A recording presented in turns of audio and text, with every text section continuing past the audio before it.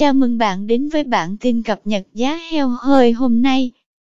Giá heo hơi hôm nay 6 tháng 9 giảm từ 1.000 đồng 1 kg đến 4.000 đồng 1 kg tại một số tỉnh thành trên cả nước.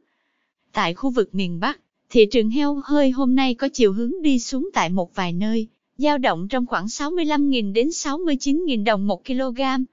Theo đó, Lào Cai hạ nhẹ một giá trong hôm nay, hiện thu mua với giá 68.000 đồng 1 kg.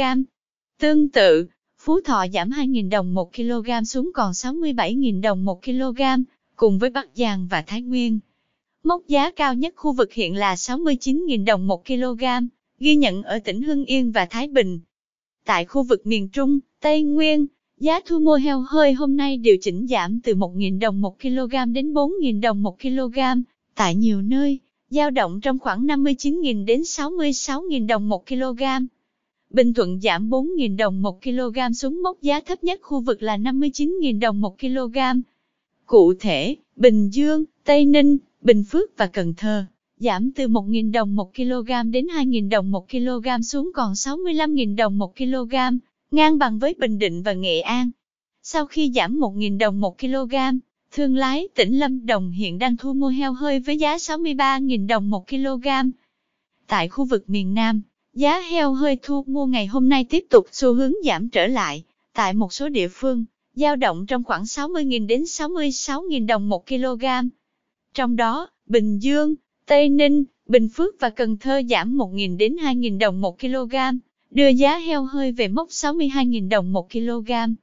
Cùng đà giảm còn có Cà Mau, khi địa phương này hạ 2.000 đồng 1 kg xuống còn 60.000 đồng 1 kg. Thành phố Hồ Chí Minh, Hậu Giang và Sóc Trăng hiện đang thu mua heo hơi ở mức thấp nhất khu vực là 60.000 đồng 1 kg.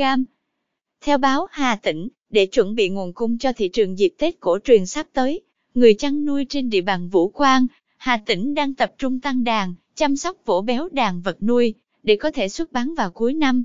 Đón thị trường Tết, từ đầu tháng 8, Hợp tác xã sản xuất chăn nuôi và kinh doanh tổng hợp Hương Giang thôn Hương Giang, xã Đức Hương do ông Nguyễn Quang Tiệp làm giám đốc đã chủ động tăng đàn heo.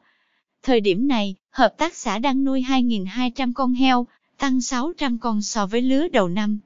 Ông Tiệp chia sẻ, Tết được xem là thời điểm vàng, bởi lúc ấy nhu cầu của thị trường về thịt heo rất cao. Vì thế, để có đủ nguồn heo cung cấp cho Tết, từ đầu tháng 8 hợp tác xã đã tăng đàn, đồng thời tích cực chăm sóc, phòng bệnh cho đàn heo. Cảm ơn bạn đã theo dõi bản tin cập nhật giá heo hơi hôm nay. Chúc bà con chăn nuôi một ngày mới tốt lành.